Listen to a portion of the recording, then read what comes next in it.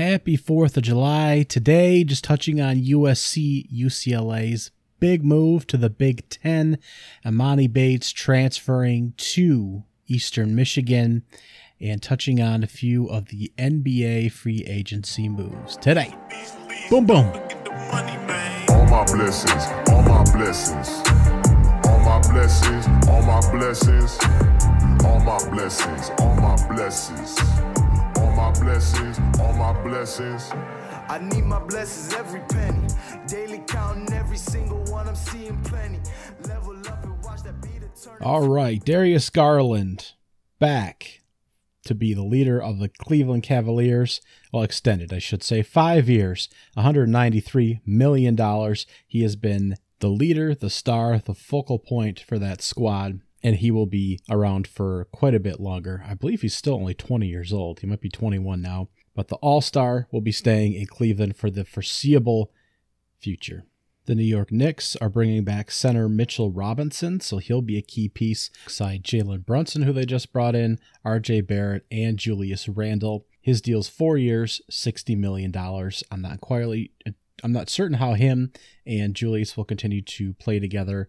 It's possible Julius Randle will be a trade piece somewhere in the future. Nicholas Batum returns to the Clippers on a 2-year deal, so he'll be back for that squad. Hopefully we'll see a real power team in that group moving forward and not another squad that falls apart, similar to the Brooklyn Nets. Patty Mills to the Brooklyn Nets again. He re-signs 2 years, $14.5 million, so at least he'll be hanging out.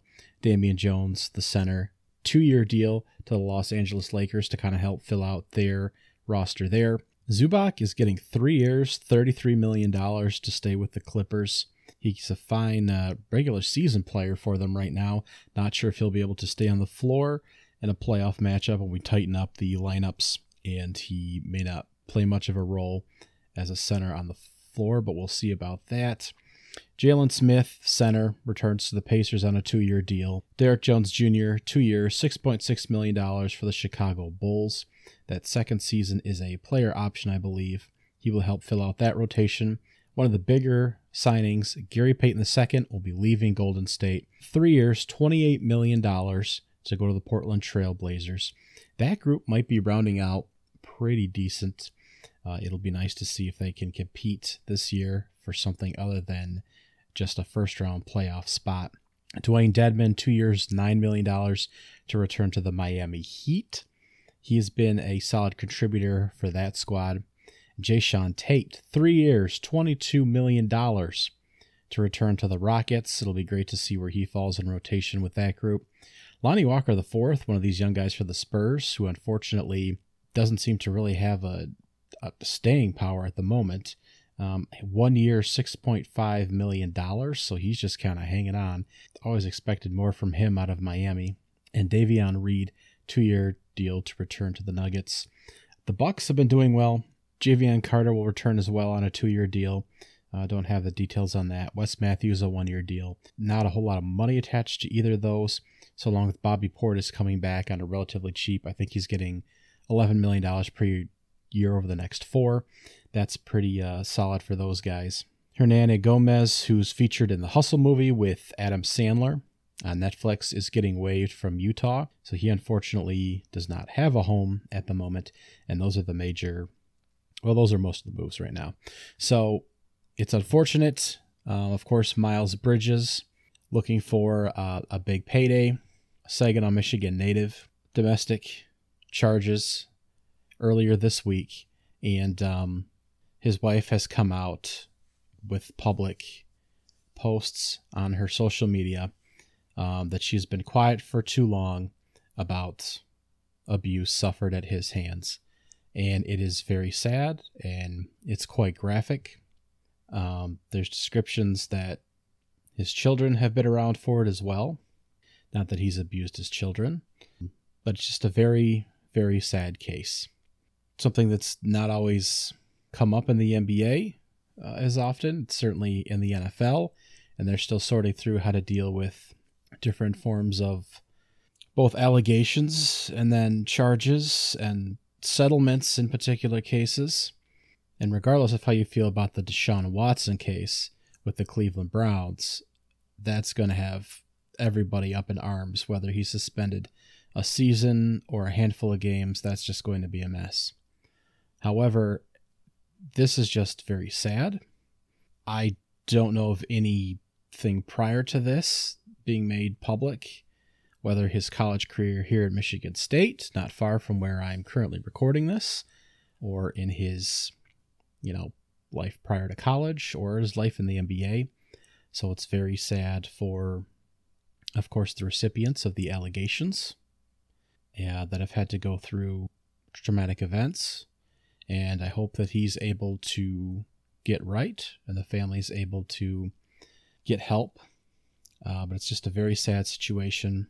He went from someone who was looking for an NBA contract, possibly hours away, to all of a sudden not having a home, not having a job, not having a career at this particular point, with what seems like a very serious, right now allegations, of course, but very, very, very serious issues going on in his personal life that seem to be firmly rooted in issues that have been going on for a long time. So prayers out to him and his family. I wouldn't expect to see him on a basketball court anytime soon on that side of things, but of course, on the real life side of these folks, hope everything is able to kind of be worked through for the sake of himself and his wife and his children and everyone involved. The shocking college football news heard this past week, of course, was USC and UCLA joining the Big 10, which seems to throw everything out the window as far as college football expansion is concerned. It's reported that officials from those two schools actually reached out to the Big 10 commissioner and Big 10 officials in order to try and make the move. And Big 10 officials did unanimously vote in order to accept those two universities into the conference. They're expected to do that as soon as 2024. TV rights expire at the end of the 23 school season, college football season, something like that. So it could be as soon as 2024. Of course, we're seeing some of those be very fluid as well, the expiration dates on some of that. Texas and Oklahoma were, of course, the stunning news last summer when they made the announcement that they were going to move to the SEC, and that effectively tore apart the Big 12 conference. Well, removing these two from the Pac-12 effectively tears apart that conference, despite the fact that neither one has been competing for championships recently. So right now, we're looking at these subtractions to take place in probably 2 years, even though the TV rights expire at the end of 2023. So that's when they're looking to move. The Pac-12 put out an official statement that they are surprised, saddened, and disappointed to hear of the move, and it just lit the world on fire for that conference.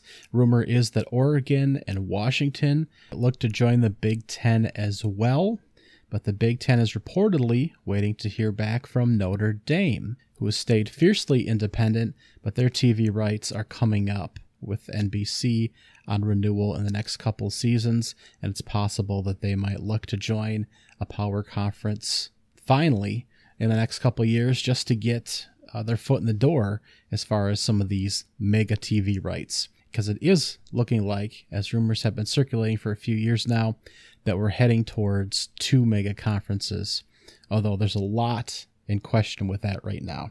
So let's review here. It's possible that USC and UCLA will be members of the Big 10 before Texas and Oklahoma are members of the SEC, but all of them could be shifted by the year 2023. That's after this upcoming season, and it could certainly happen by 2024. Texas and Oklahoma could actually move in 2025, so that could actually be 3 years out. Oregon and Washington looking to move to the Big 10, but no other decisions there. Other moves that we know are in place. BYU, which is currently an independent, Central Florida, Cincinnati, and Houston will be moving to the Big 12 in the 2024-25 season at the latest. That was the infusion to kind of make up for Oklahoma and Texas moving.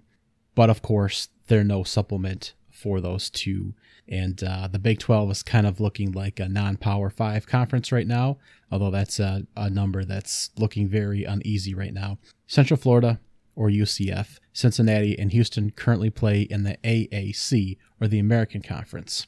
The American Conference will be gobbling up Alabama Birmingham, or UAB, Charlotte, Florida Atlantic, North Texas, Rice, and Texas San Antonio from Conference USA to make up for the losses of Central Florida, Cincinnati, and Houston.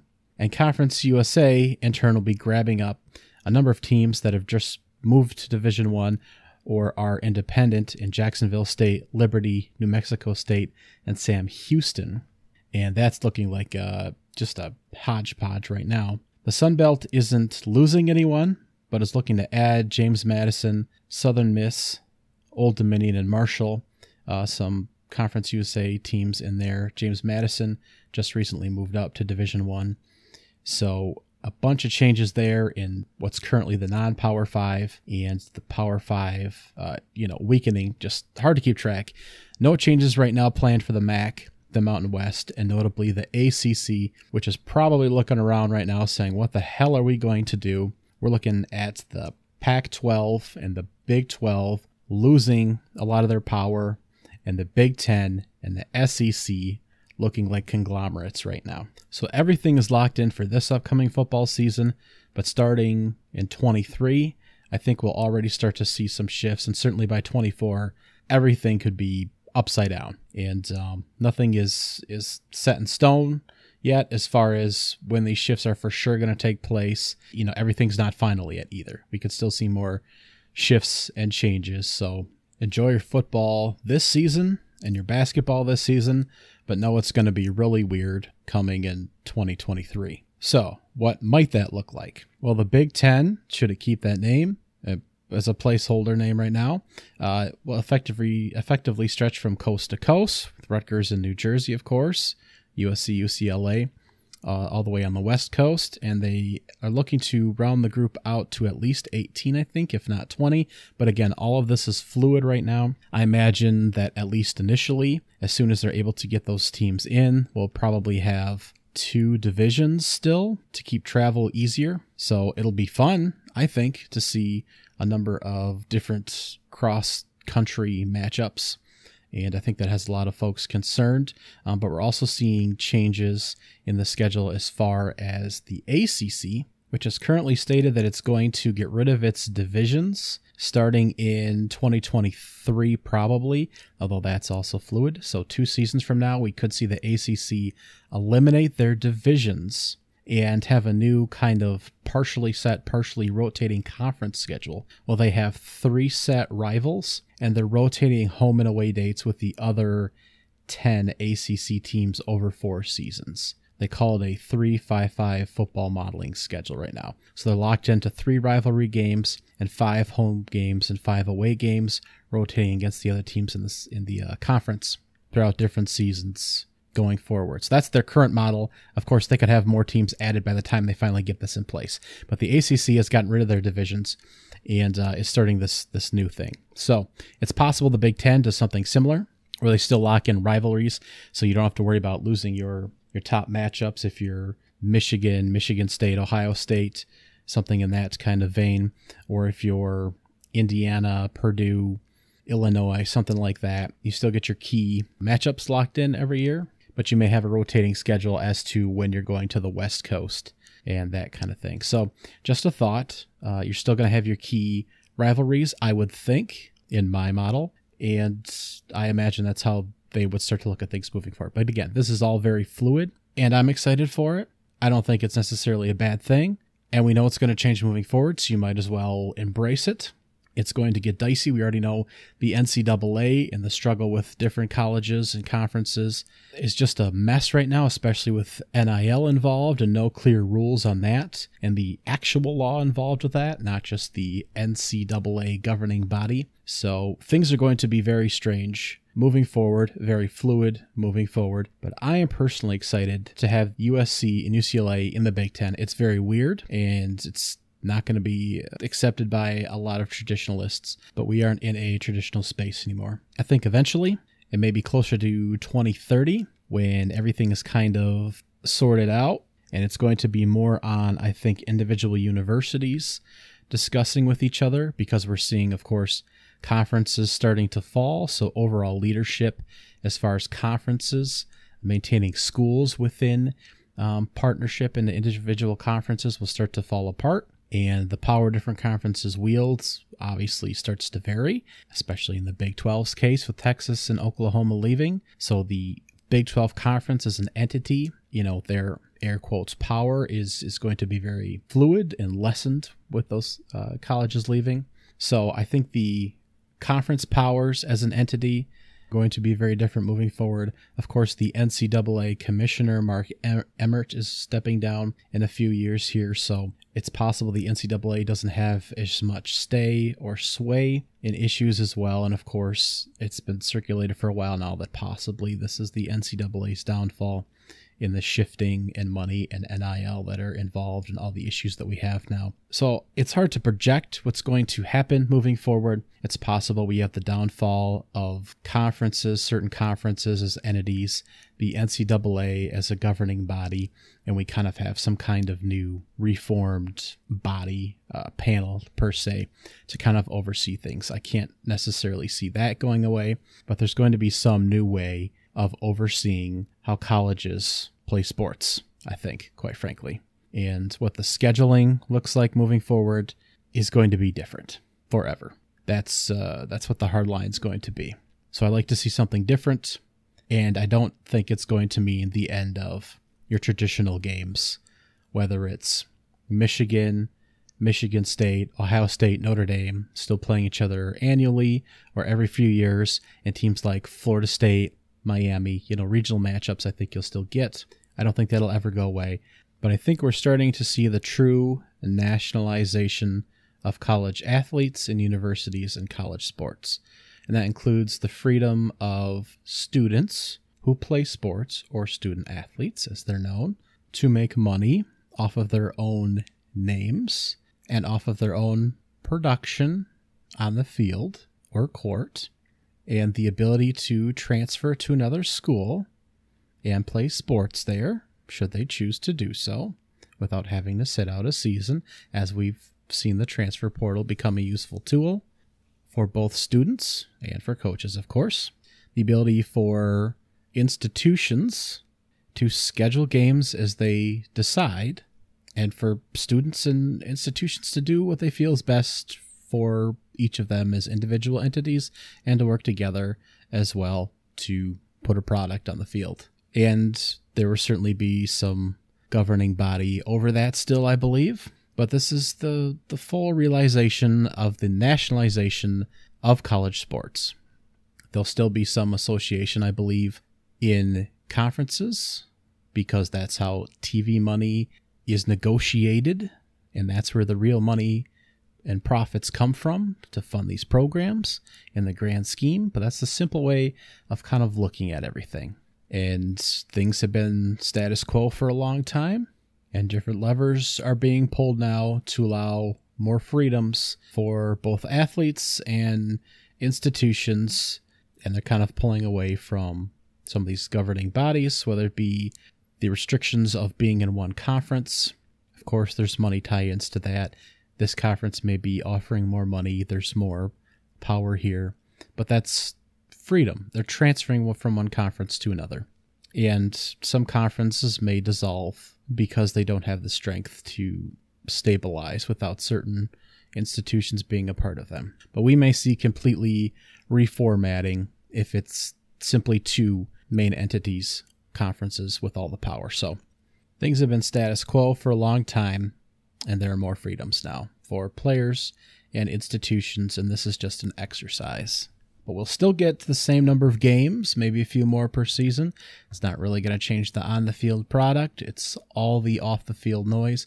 You'll still tune in Saturdays and watch football. And I'm very excited to see what the result is for some of these matchups with your Midwest teams and the West Coast teams. And I'm very interested to see who else hops on board for the Big 10 right now, and what some of the other alignments are going to look at Again, these are mostly projections because everything could change at the drop of the hat. We could see Clemson joining, the SEC tomorrow. We could see Notre Dame joining the Big Ten tomorrow.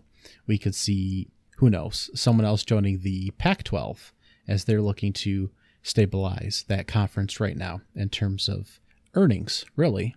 They want to stabilize and maintain that conference and the money that comes in to fund all its members. The other big news was Emoni Bates, one of the top prospects since he was 15 years old in college basketball. Didn't have a great season last year in Memphis. Has had a lot of noise surrounding him as far as his father being around him, being his high school coach, and having a prep school built around him in high school to facilitate his abilities, and him just really struggling in his development in high school, and then when getting to Memphis being really overwhelmed and eventually sitting out the back end of the season with a supposed shoulder injury that seems fabricated, quite frankly. Maybe his shoulder hurt, but it didn't seem severe enough to keep him out of games, and it was big news when he decided to transfer to Eastern Michigan, back in his hometown of Ypsilanti, Michigan. So he'll return to his grassroots, but he'll be playing for a MAC school, which is not quite bottom of the barrel as far as Division I basketball schools are concerned, because there are about 380 schools in Division I basketball. And I don't know how many conferences at this point, 20-something. So they're kind of lower middle class, if you will, as far as Division I college basketball is concerned.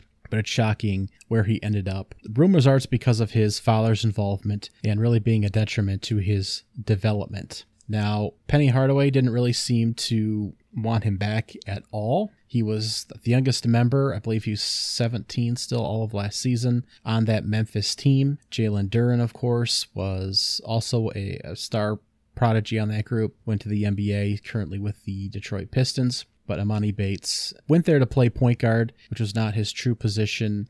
True, very vague, of course, as he's going through different competitive levels through college and then to the NBA. Went to play with Penny because he wanted to learn how to play point guard, and it did not go well for him. Struggled on defense, struggled to shoot at times, was a huge turnover monster. While he was on the floor, Memphis is one of the worst turnover teams in college basketball, and when he was off the floor, they were one of the better teams as far as taking over the ball. He did come back and play in the NCAA tournament and hit a couple shots against Gonzaga, but his career there at Memphis was over at that point. He was originally recruited he verbally committed to Tom Izzo in Michigan State.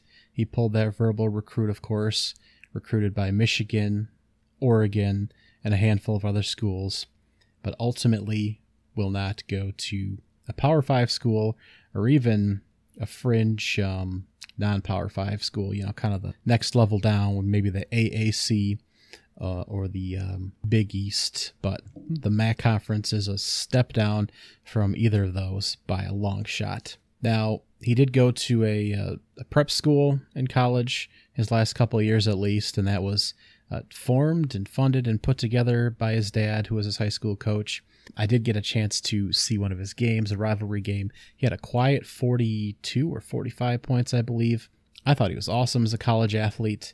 Actually saw him 2 nights after coming off a 60-plus point game. So he looked a little worn out to start the game that I saw. But still, looked like a phenomenal player. Memphis obviously was a huge struggle, trying to learn a new position, super young. Seemed like he was coddled quite a bit coming in high school, and it would be great to see if he could turn it around at a smaller program, humbled, play some defense.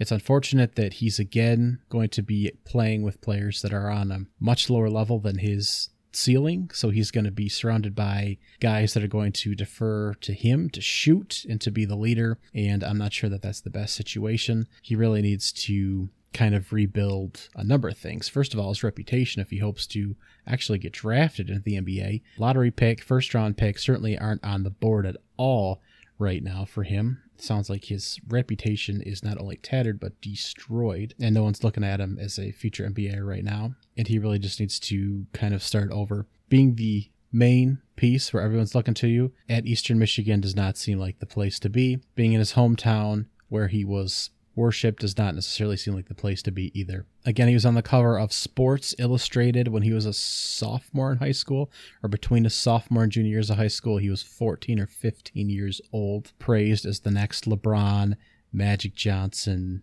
Kobe, something like that, next superstar. And it was all downhill from there. Doesn't seem like great leadership. Wasn't surrounded by the people in his life that certainly love him, but was not set up for success and given the proper support. And besides that, his measurements don't seem to be super great for a guy of his size. And, you know, he was still growing at that time. So maybe his body just kind of didn't fully mature to what was projected. His development, he just kind of plateaued. So there's certainly more room for growth, but he doesn't have any exceptional NBA measurements at this point, and he's not in an environment that's going to give him the push he needs. From what it seems. So hoping to see a great player in Emoni Bates, and a player that makes it to the NBA, and a player that will be fantastic contributor, maybe a Piston one day. But right now it is a sad, dire situation where he just needs to show that he can play college basketball at a lower level, period, right now. But I'm excited. I'll get a chance to see him in a few games personally. And Emoni Bates, we'll see what happens next. I've got fireworks going off outside my window, so I guess that's my cue to wrap this up. Thanks for tuning in, and I will chat with you later. Happy 4th! All my blessings, all my blessings, all my blessings, all my blessings, all my blessings, all my blessings, all my blessings, all my blessings. I need my blessings every penny. Daily counting every single one, I'm seeing plenty. Level up and watch that beat turn into a